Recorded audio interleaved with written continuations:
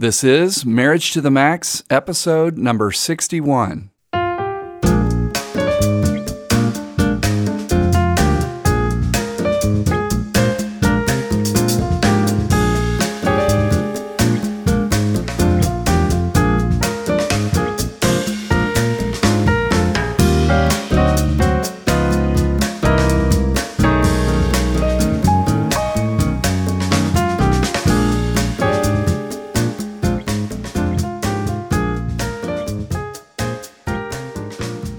Well, hello, and welcome to another episode of Marriage to the Max. And I'm your host this week, Brett Hurst. And I'm Kelly Hurst. And we are both marriage educators and co-founders of Home Encouragement. And this podcast is designed to help you take your marriage to the next level. And before we start our conversation today, we want to very specifically let you know that today's topic is for adults only. So if you have kids in the room or in the car, you will definitely want to press pause before you go any further with this so that we don't offend innocent ears. That being said, we have a very special guest in the studio today, Tim Mavergeorge, who we have known for a long time, is a great friend of ours, and he's also a licensed professional counselor. He's a licensed marriage and family therapist and a licensed chemical dependency counselor, among other things. I know you have more talent than that. He is the head of the Houston Center for Christian Counseling, married to the lovely Nancy. They have 4 beautiful children, and we welcome you, Tim, to Marriage to the Max. Awesome. Thanks for the invite to be here. Yeah, so thrilled you're here. Tim joined us a few episodes back for a very important conversation about addictions in marriage, but we wanted to pick your brain, Tim, again, and zero in on one topic in particular, a very necessary conversation about pornography.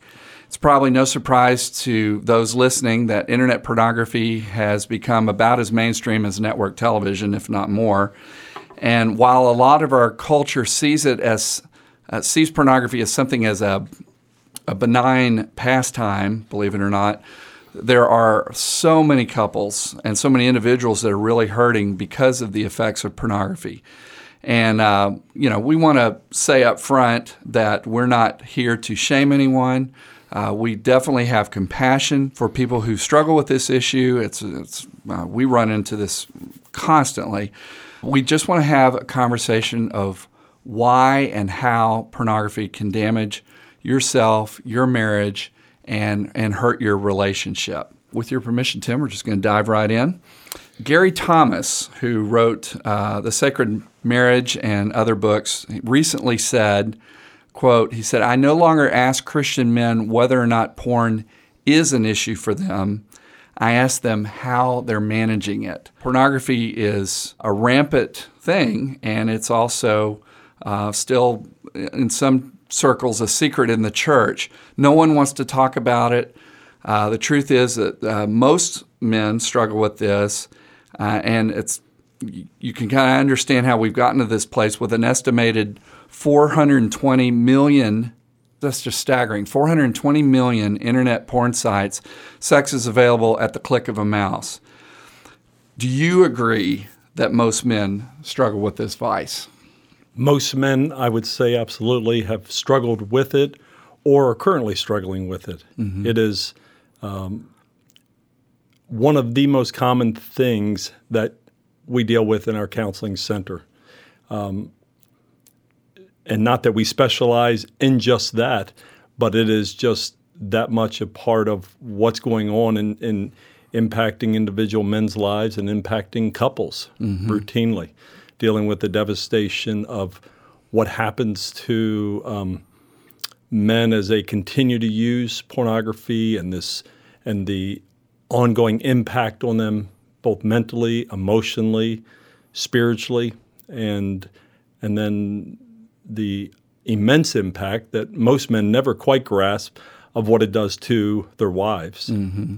So there's a ripple effect both inside the marriage and inside the family, but it also has fingers that go beyond even those relationships. So it is just huge. Mm-hmm. It's just when I look at this and see what it is that goes on within within marriages and within the Christian community.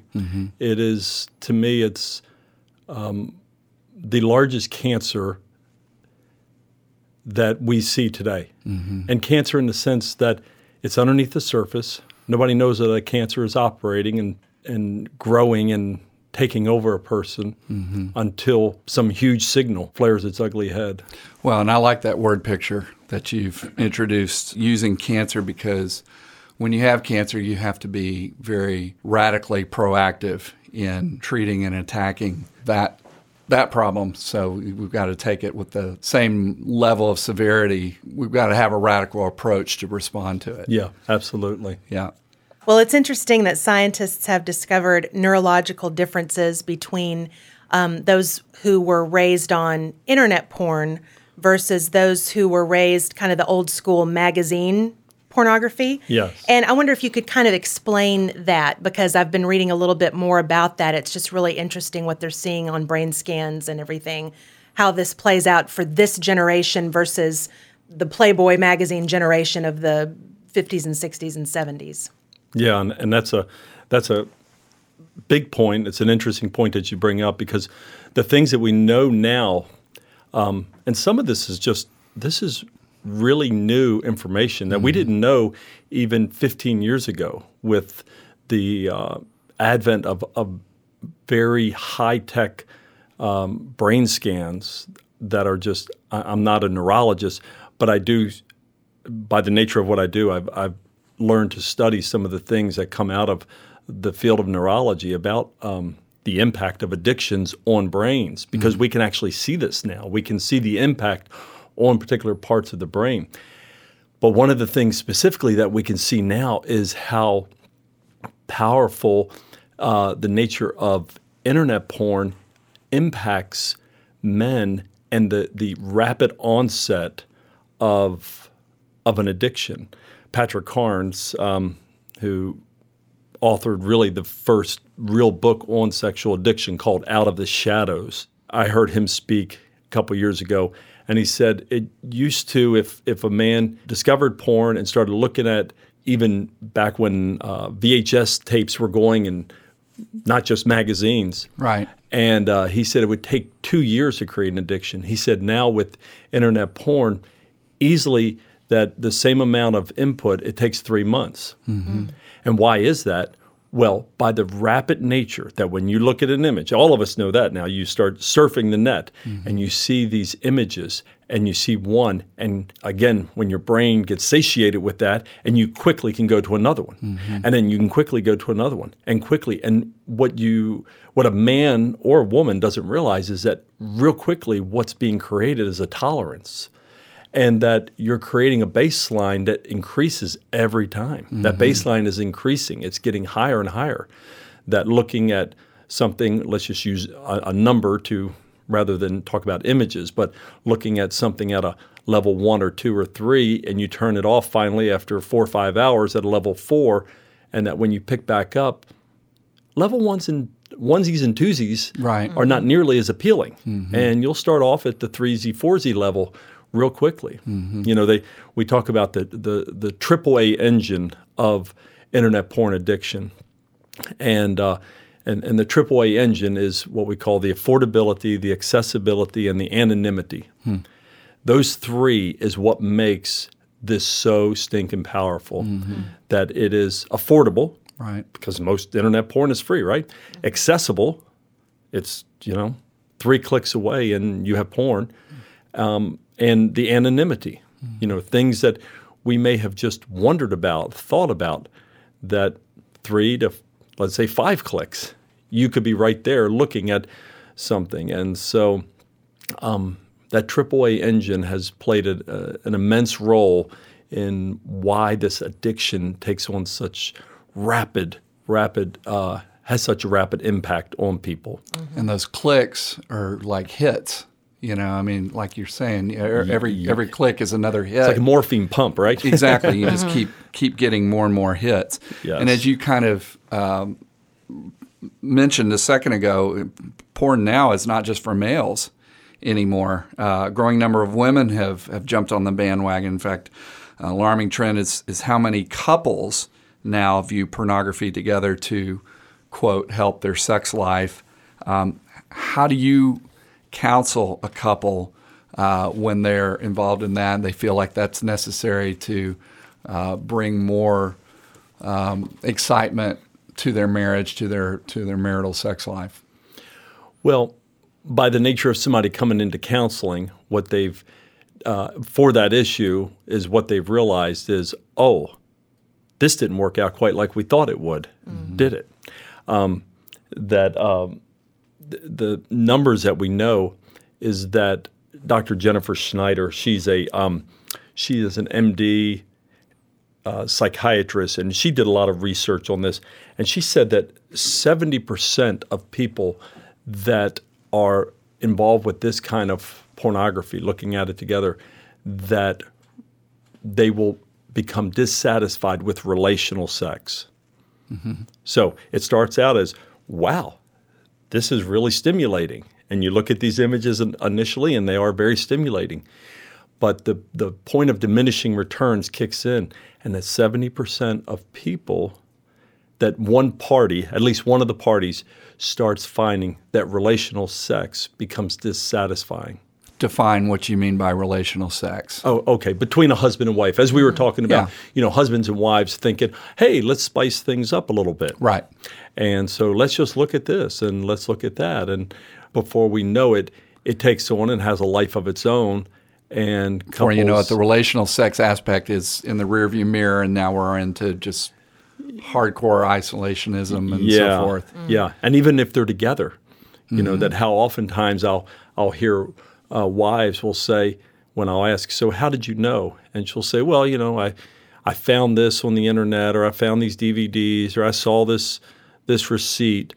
But Tim, you know what? As I look back, I know over the last several years, relationally, emotionally, we have been more disconnected, and especially in the bedroom. You know, I just find that little by little, emotionally, I just don't feel that same level of connection and intimacy. And wives will ignore that, and I would encourage all wives not to ignore that. Right. That's noteworthy. And now, I don't want every wife to run home and think and accuse her husbands of being addicted to porn. Right. But it's good for us to pay attention to that internal, some of us call it our sixth sense or whatever it is that says, hey, there's something not quite right here. That intuition. Yeah. So I think what I'm hearing you say is one thing we want to punctuate is that pornography in all of its forms destroys intimacy, even if we think that it might enhance the relationship. Exactly. Yeah. In the end, it never does. Yeah. Where I am today, I mean, I can tell you, I had a very distinct transition in my own counseling practice. I never set out to be the guy that counsels lots of folks that deal with pornography. Sure. But I can tell you very clearly, it was 15, 16 years ago when all of a sudden my phone lit up, and one after another, I was getting phone call after phone call. I mean, it was like I remember being completely bewildered by what the heck was going on. And everybody can remember back that it was about that long ago when the internet took off and just went to a whole new level for everybody and PCs and blah.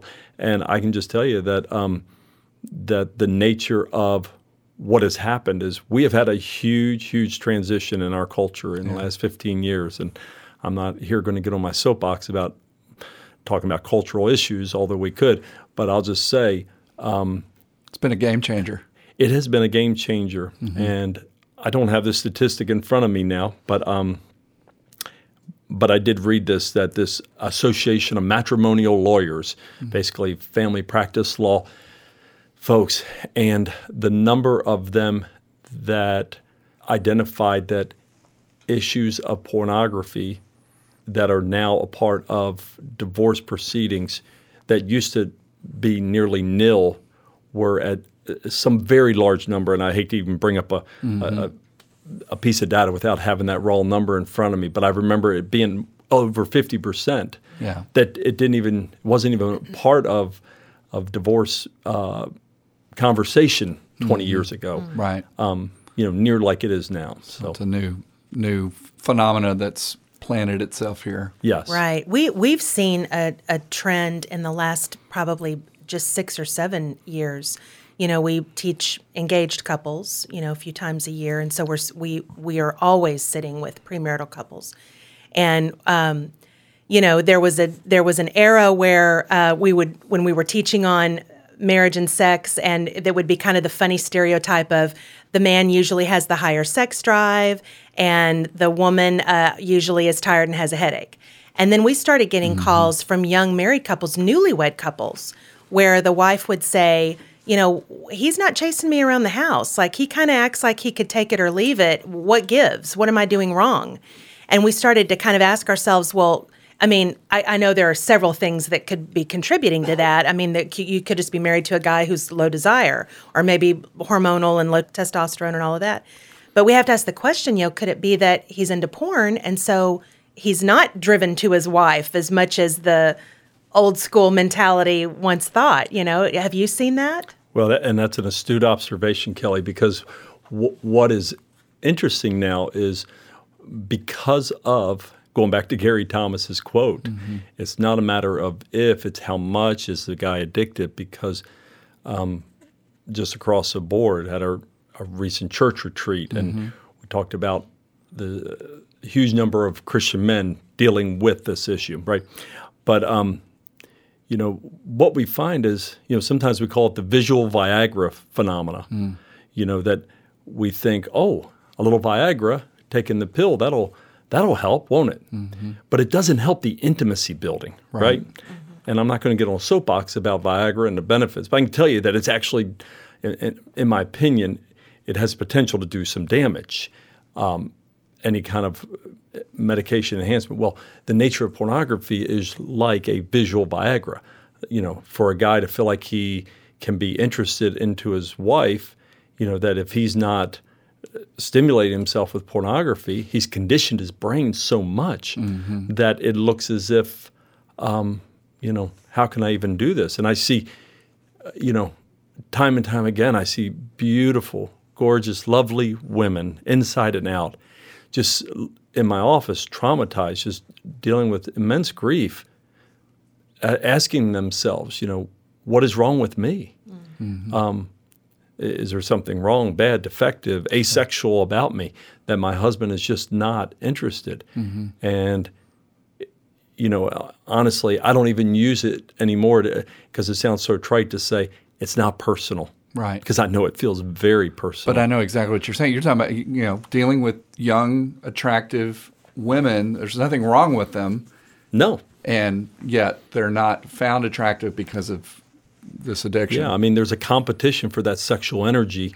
And when a man is looking at pornography, and let's be honest about it, looking at pornography just about every time is going to accompany masturbation, and then trying to therefore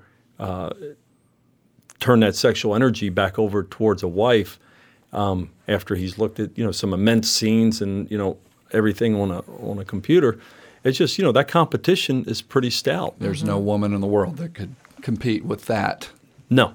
Yeah. Because you're competing with something that's not real anyway, generally. Well, and that's, Harry Schomburg wrote a book several years ago called False Intimacy. And you don't even have to read the book to just listen to it. Listen to the title, right? The nature of pornography is it is a false intimacy. A man will look at it and it requires nothing of him. That's the devastating thing about pornography is the unreal experience that it provides. It says nothing is required of me. I don't have to do anything to be present in this marriage, and I can show up, and guess what? This woman on the screen will do and be anything that I need her to be over and over again. And a great book years ago I read, Wild at Heart by John Eldridge, and he has a quote in there, something to the effect of, the less a man feels secure about his own masculinity, the more vulnerable he is towards pornography. And so going back to what you were saying just a few seconds ago, to maybe the average dude, that seems like it's all upside because, hey, I don't have to have any of the hard work, the hard emotional investment, and I can get this instant payoff. But let's talk about some of the negative dividends of men in porn. I mean, can porn addiction lead to sexual dysfunction? I mean, we've certainly drawn that conclusion, but... Well, absolutely. I mean, that time and time again, there's a term in the field now. Mm-hmm. It's called sexual anorexia. Right. And men will... I have to prepare them that when you give up sexual addiction, and even if it's specifically just sexual pornography addiction, that you can predictably know that you will likely gravitate over on the other side of the pendulum towards some sexual anorexia. Mm-hmm. For a while, it will take your brain some real time to recalibrate, mm-hmm. and your mojo will come back. Right. But it does take some time. So would you compare that to like going through withdrawal, getting off hard drugs and so forth? I mean, I know it's a different kind of experience, but... There is withdrawal that goes along based mm-hmm. on the level that a man is sexually addicted. So emotional volatility, feeling depressed, anxious, feeling his body, feeling physical sensations coming off. This would be kind of like the sexual arena in a man's soul is basically having to recalibrate. Just imagine a pendulum at 3 o'clock. It swings all the way over to 9 o'clock, mm-hmm. and we're trying to get it back at 6 o'clock. Right. And so that's it would be during the same time as a sexual withdrawal, a sexual addiction withdrawal. Mm-hmm. But it's very much a very real phenomena that it provides. It has a lot of sexual dysfunction while going on. So we've already talked about impact on the wife, mm-hmm. erectile dysfunction. Right. List goes on. Yeah. I mean, I see men that will get prescriptions for Viagra just because they become so addicted to the sexual stimulation feeling mm-hmm. that they'll take Viagra just in walking around. Right. Not even planning on hitting on anybody. Wow. They'll take it 9 o'clock in the morning. Right. Just to keep a sensation of tingling that keeps them, because they're so conditioned that they feel sort of awkward when they're not feeling it. Right, right. Yeah, as I was doing a little bit of research for this topic, which, by the way, I got to say, that's a little scary, doing research for this topic. But that was one of the things I was really interested in discovering. There's a website called yourbrainonporn.com, which you may know about, which I don't think is a Christian website, but it's a scientific website just about what the body and the brain, what's happening, which I think is fascinating and interesting. Information there. It kind of it helps you as when you're in a helping profession to, especially when you're in a ministry setting, to get off the shame and judgmental side of this and go, yeah, just don't do it. To being able to actually engage in meaningful conversation, say, I understand what's happening to the brain, and this is a real mm-hmm. addiction. I'm curious, is porn addiction considered to be the same disorder as sexual addiction, or is sexual addiction like a big umbrella and porn addiction is one thing underneath that? Pornography is definitely a building block towards sexual addiction. Before we do something, we have to imagine it. Mm-hmm. Do I see that oftentimes how pornography is a precursor to acting out behaviors that, again, this whole escalation right. and tolerance that's built. When I'm using that term, that's a very specific word in the addiction world. Mm-hmm. Is it the nature of tolerance? Mm-hmm. That is, I just need a little more of the same thing to get a greater buzz. Right. And so we build tolerance. So, pornography goes along, and guys will say, hey, and they'll find themselves looking at stuff that really, a year earlier, 2 years earlier, just totally violated their values. Right. And because of this whole tolerance phenomena that's going on.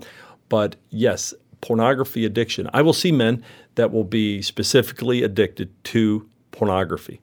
I'll see men that pornography is oftentimes part of a bigger picture. Mm-hmm. They're going to clubs. They're going to... It's the tip of the iceberg. Yes. Right. Yeah. There's other stuff going on. Some men will feel too afraid to go and do something else, mm-hmm. Acting out with someone. But oftentimes, mm-hmm. men who thought, I would never do that, it scares the EBGBs out of me, and then they find themselves going to some place, hooking up with someone that they would have never thought that they could have.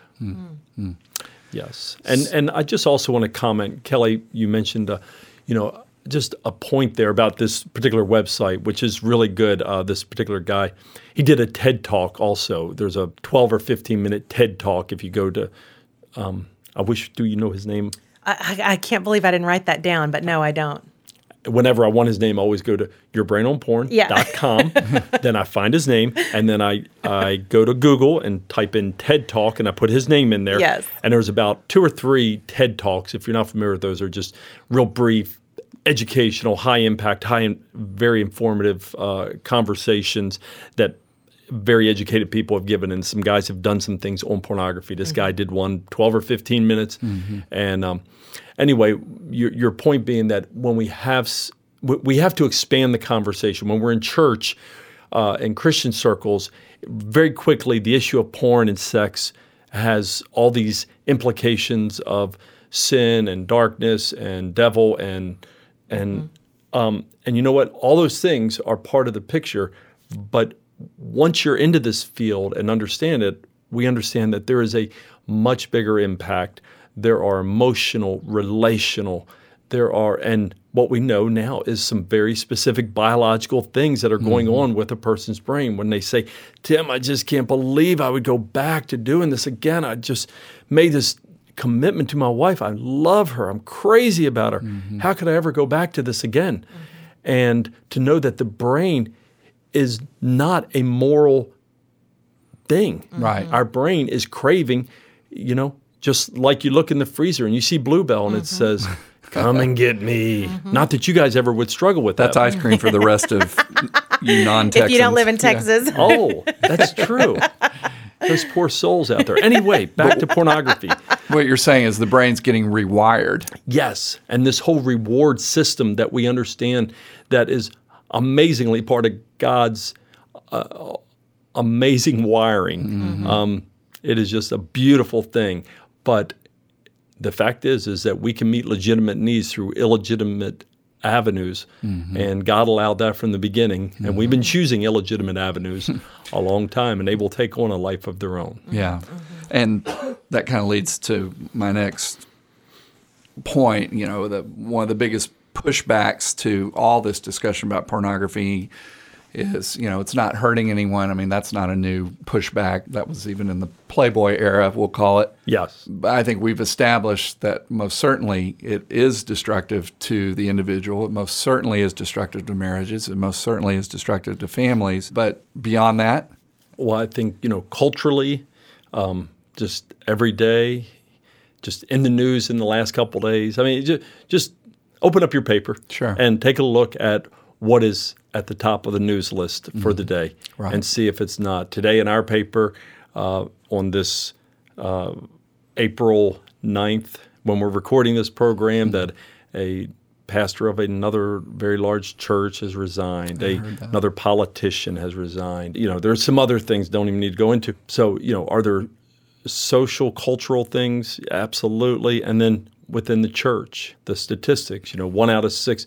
Today's Christian Woman did a survey, and they found that 1 out of 6 women would consider themselves, this was a self-report survey, anonymous. Right. And these are Christian women that are, I suspect, reading today's Christian Woman magazine, and 1 out of 6 women addicted. We know that well over 50% of men struggle immensely with this. Right. So when we look around on Sunday mornings at church, not to bring judgment, but the reality is wow, we need to be talking about this from the pulpit. We need to talk about this in classes and educationally, that when men are surveyed at this particular institute that does sexual addiction recovery, they find that the average age was 11 years old for introduction to pornography, and now it's even lessening. I don't want to sound melodramatic. But it is what it is. It is. We're worried about things like terrorism and outside things that can, destroy the country and the quality of life that we enjoy. But there's a greater battle happening internally that we need to be cognizant of. Yeah. And you are listening to Marriage to the Max.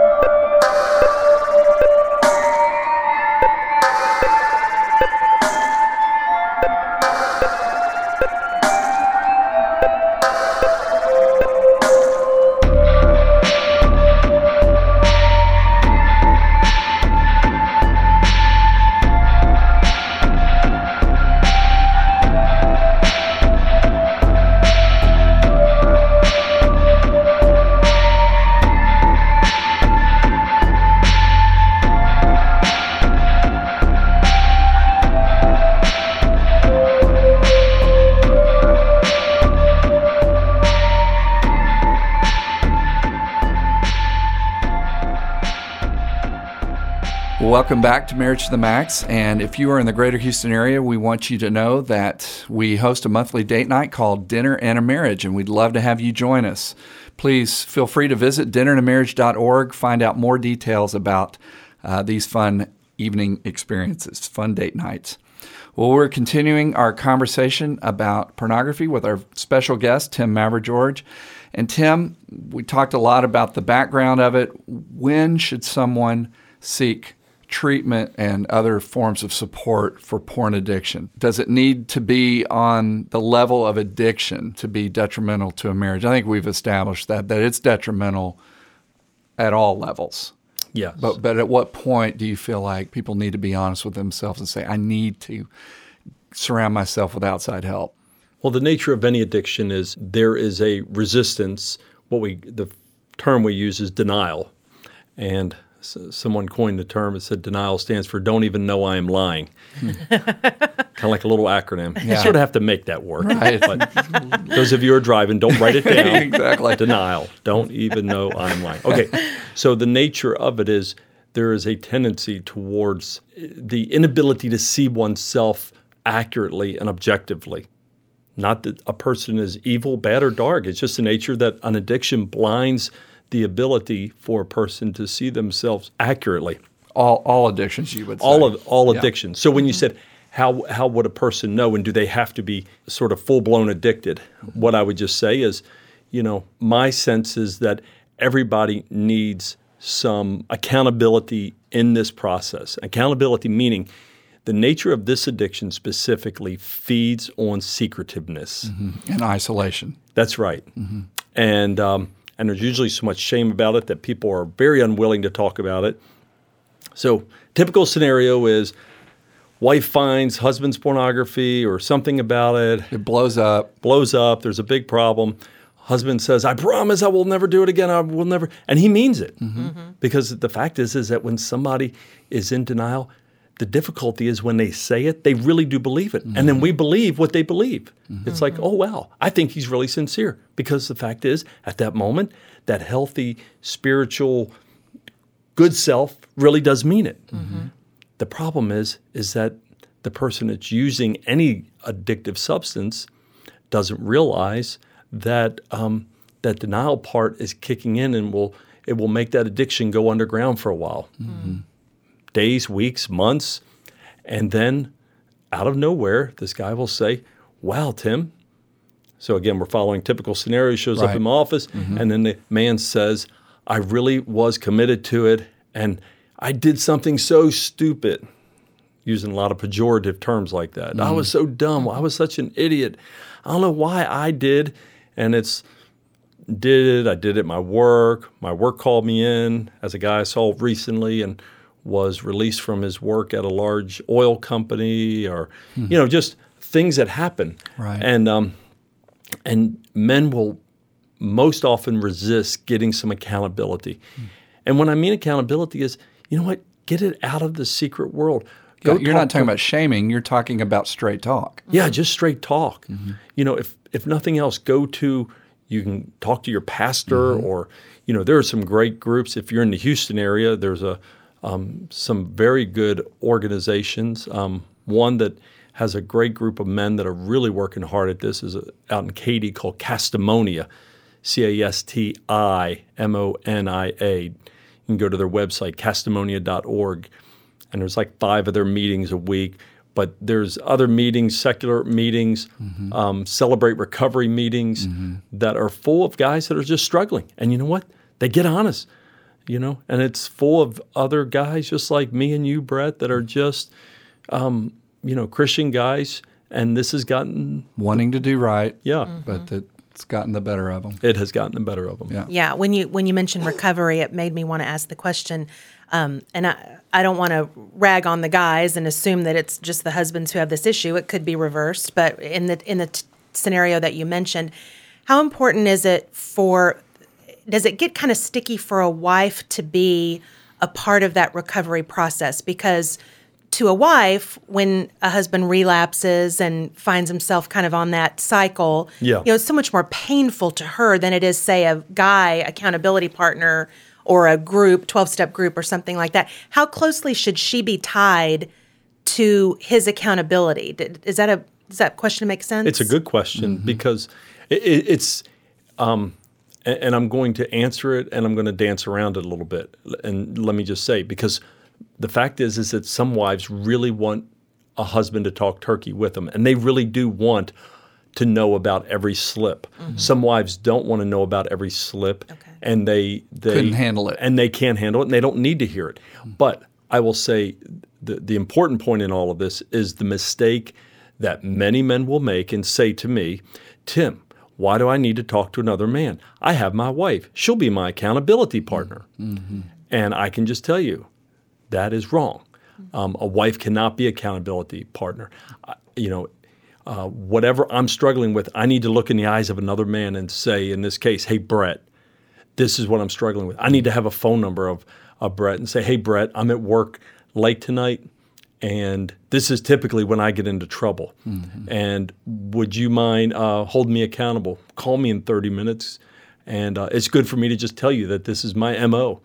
And you know what? It's just something very powerful and very incredibly freeing to know I am not just trying to fight this, because the age-old this ego mentality that we as men hold, saying, you know what, I'm going to do the right thing tonight. I'm just going to hold it together, and I'm going to muscle my way through it. And it's just foolishness. There might be the higher likelihood that you'll be even more transparent once you've established that relationship with a man, because you know man to man that this is a common temptation. That's right. Yeah. And it just the where help. Where with a wife, sorry to interrupt, but with a wife, you may be tempted to say, well, this time I can beat it this time. I'll tell her every other time. You know what I mean? You just start playing all kinds of head games. Yeah, right. I mean, you look over and you see your wife tearing up, and it's like, well, I almost went there, but I didn't. Or, but I'm really going to I'm going to do something different this time. Good intentions. Yeah. But not particularly effective. Right. Yeah. So, I would encourage people to get educated about the process. People need understanding. There's several good books out there generally on sexual addiction. Specifically, if you want to understand the nature of pornography, actually one of the better books I've read recently is a book called The Porn Trap by Wendy Maltz, and her husband is Larry Maltz, Maltz, The Porn Trap. And Wendy is interesting in that she is a 60-something-year-old counselor in Berkeley, California, if we have any Berkeley fans out there. And if Berkeley means something to some of you, I'm old enough to say Berkeley means something to me. And that is that it's a very liberal place. And so she talks about in the preface of her book that she used to prescribe porn. She had her own stack of porn that she would prescribe and give to couples to use, to give it to men, give it to women.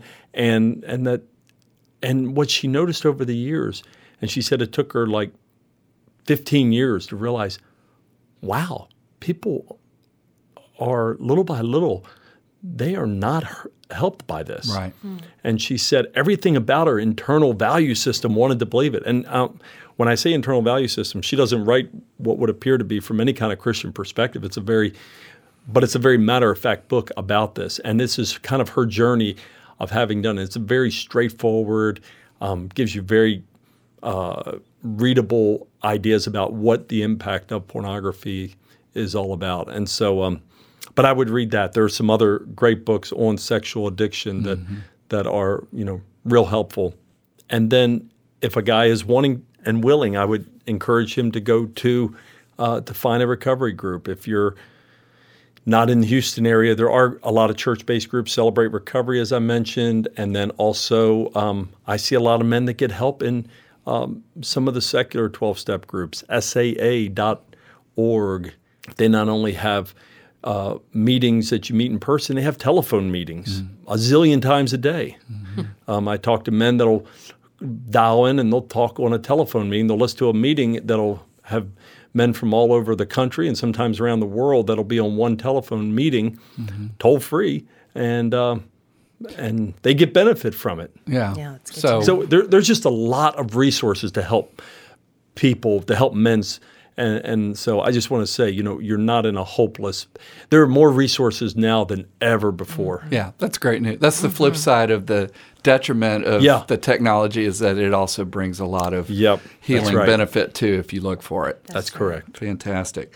So safeguards and filters beyond that you would want to mention? I mean, Covenant Eyes and... All of those are good. There is one kind of a clearinghouse of all those now. It's internetfilterreview.com. Oh, great. And it will tell you the upsides, which ones are stronger now. Kind of evaluate them and give you the pros and cons of each one. What works well on a Mac, what works well on phones, what works well on this type of PC. And I'll just say, as we're talking about filters, I think anybody that does not have a filter on their computer at home, especially with children, are very foolish. Right. My example of that is, well, first we have to establish that pornographers are modern-day perpetrators. Right, right. They are modern-day perpetrators in that they are looking to allure children into these places, into these websites. And when we go to I don't really want to give any of these over this podcast, but I'll just say that there are some very common names that you might put in, that a little girl or a little boy might put in and type in their search engine while mommy's cooking dinner. And they capitalize on that, is what you're saying. They do. For intentional luring. So if we look at that and say, oh, this is not because dad's going to be looking up one of these. These are little children's websites. They misspelled a particular website. So if we don't understand that they are modern-day perpetrators and therefore a filter is not perfect, it's not a cure-all, and it's definitely not going to cure pornography addiction, but it is something. It is another level of a fishnet to try to grab some of these things, and definitely to protect our children. Right.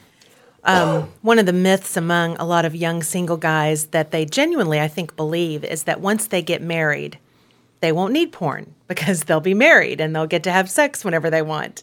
What do you say to young guys who believe that? Well, the fact that you do as much marital education and counseling that the two of you do, that question is obviously loaded because it's coming out of, Tim, wow, a lot of guys have come to me and said they thought that this was going to cure it all. Right. And what they find is, reckoning back to what we spoke about a little while ago, is that guys believe that, I can look at porn, I'm going to get married, and all that sexual energy, and there's not going to be any competition for it anymore. Wow, it's going to be awesome. Yeah. And how many men find themselves really disappointed and really sort of dealing with a lot of shame and self-disgust and stuff because they really wanted that to be the cure-all. Yeah. And to realize, like, that really didn't cure it. It didn't fix it. So, it doesn't. It doesn't just cure it. It doesn't make it go away. We just can't afford to be naive or think in any way that any of us are above the possibility of being, like you said, lured into it. There's all kinds of... Well, and you use the word naive, and the reality is now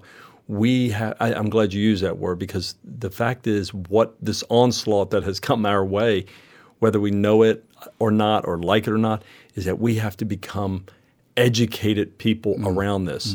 And we have to become, I'll go into my parenting mode for a minute, is that I have to be willing to be uncomfortable with my children, and all four of my children, 2 girls and 2 boys, and having conversations that feel awkward because the reality is this is so big, so powerful out there, and to think that if we don't address it, stick our head in the sand kind of thing. No, we have to address, we have to talk about this. I want them to hear things from me before they hear it out on the street. So as their dad. Yeah. Do you think this is a topic that couples who are considering marriage need to talk about? Does a young engaged woman need to say, what are your views on porn before we walk down the aisle? Or vice versa. Yeah, or vice versa. Absolutely. Yeah. I think that it's become like, this is a whole new realm. We have to actually do something about this now that, that people in our maybe 40s and above maybe think, that's really weird. That's a bit over the top. Come on, that's so awkward. I'm not going to tell my 20-year-old daughter or son that when they get married they need to do that. Yeah. And I can just tell you that the amount that's going on.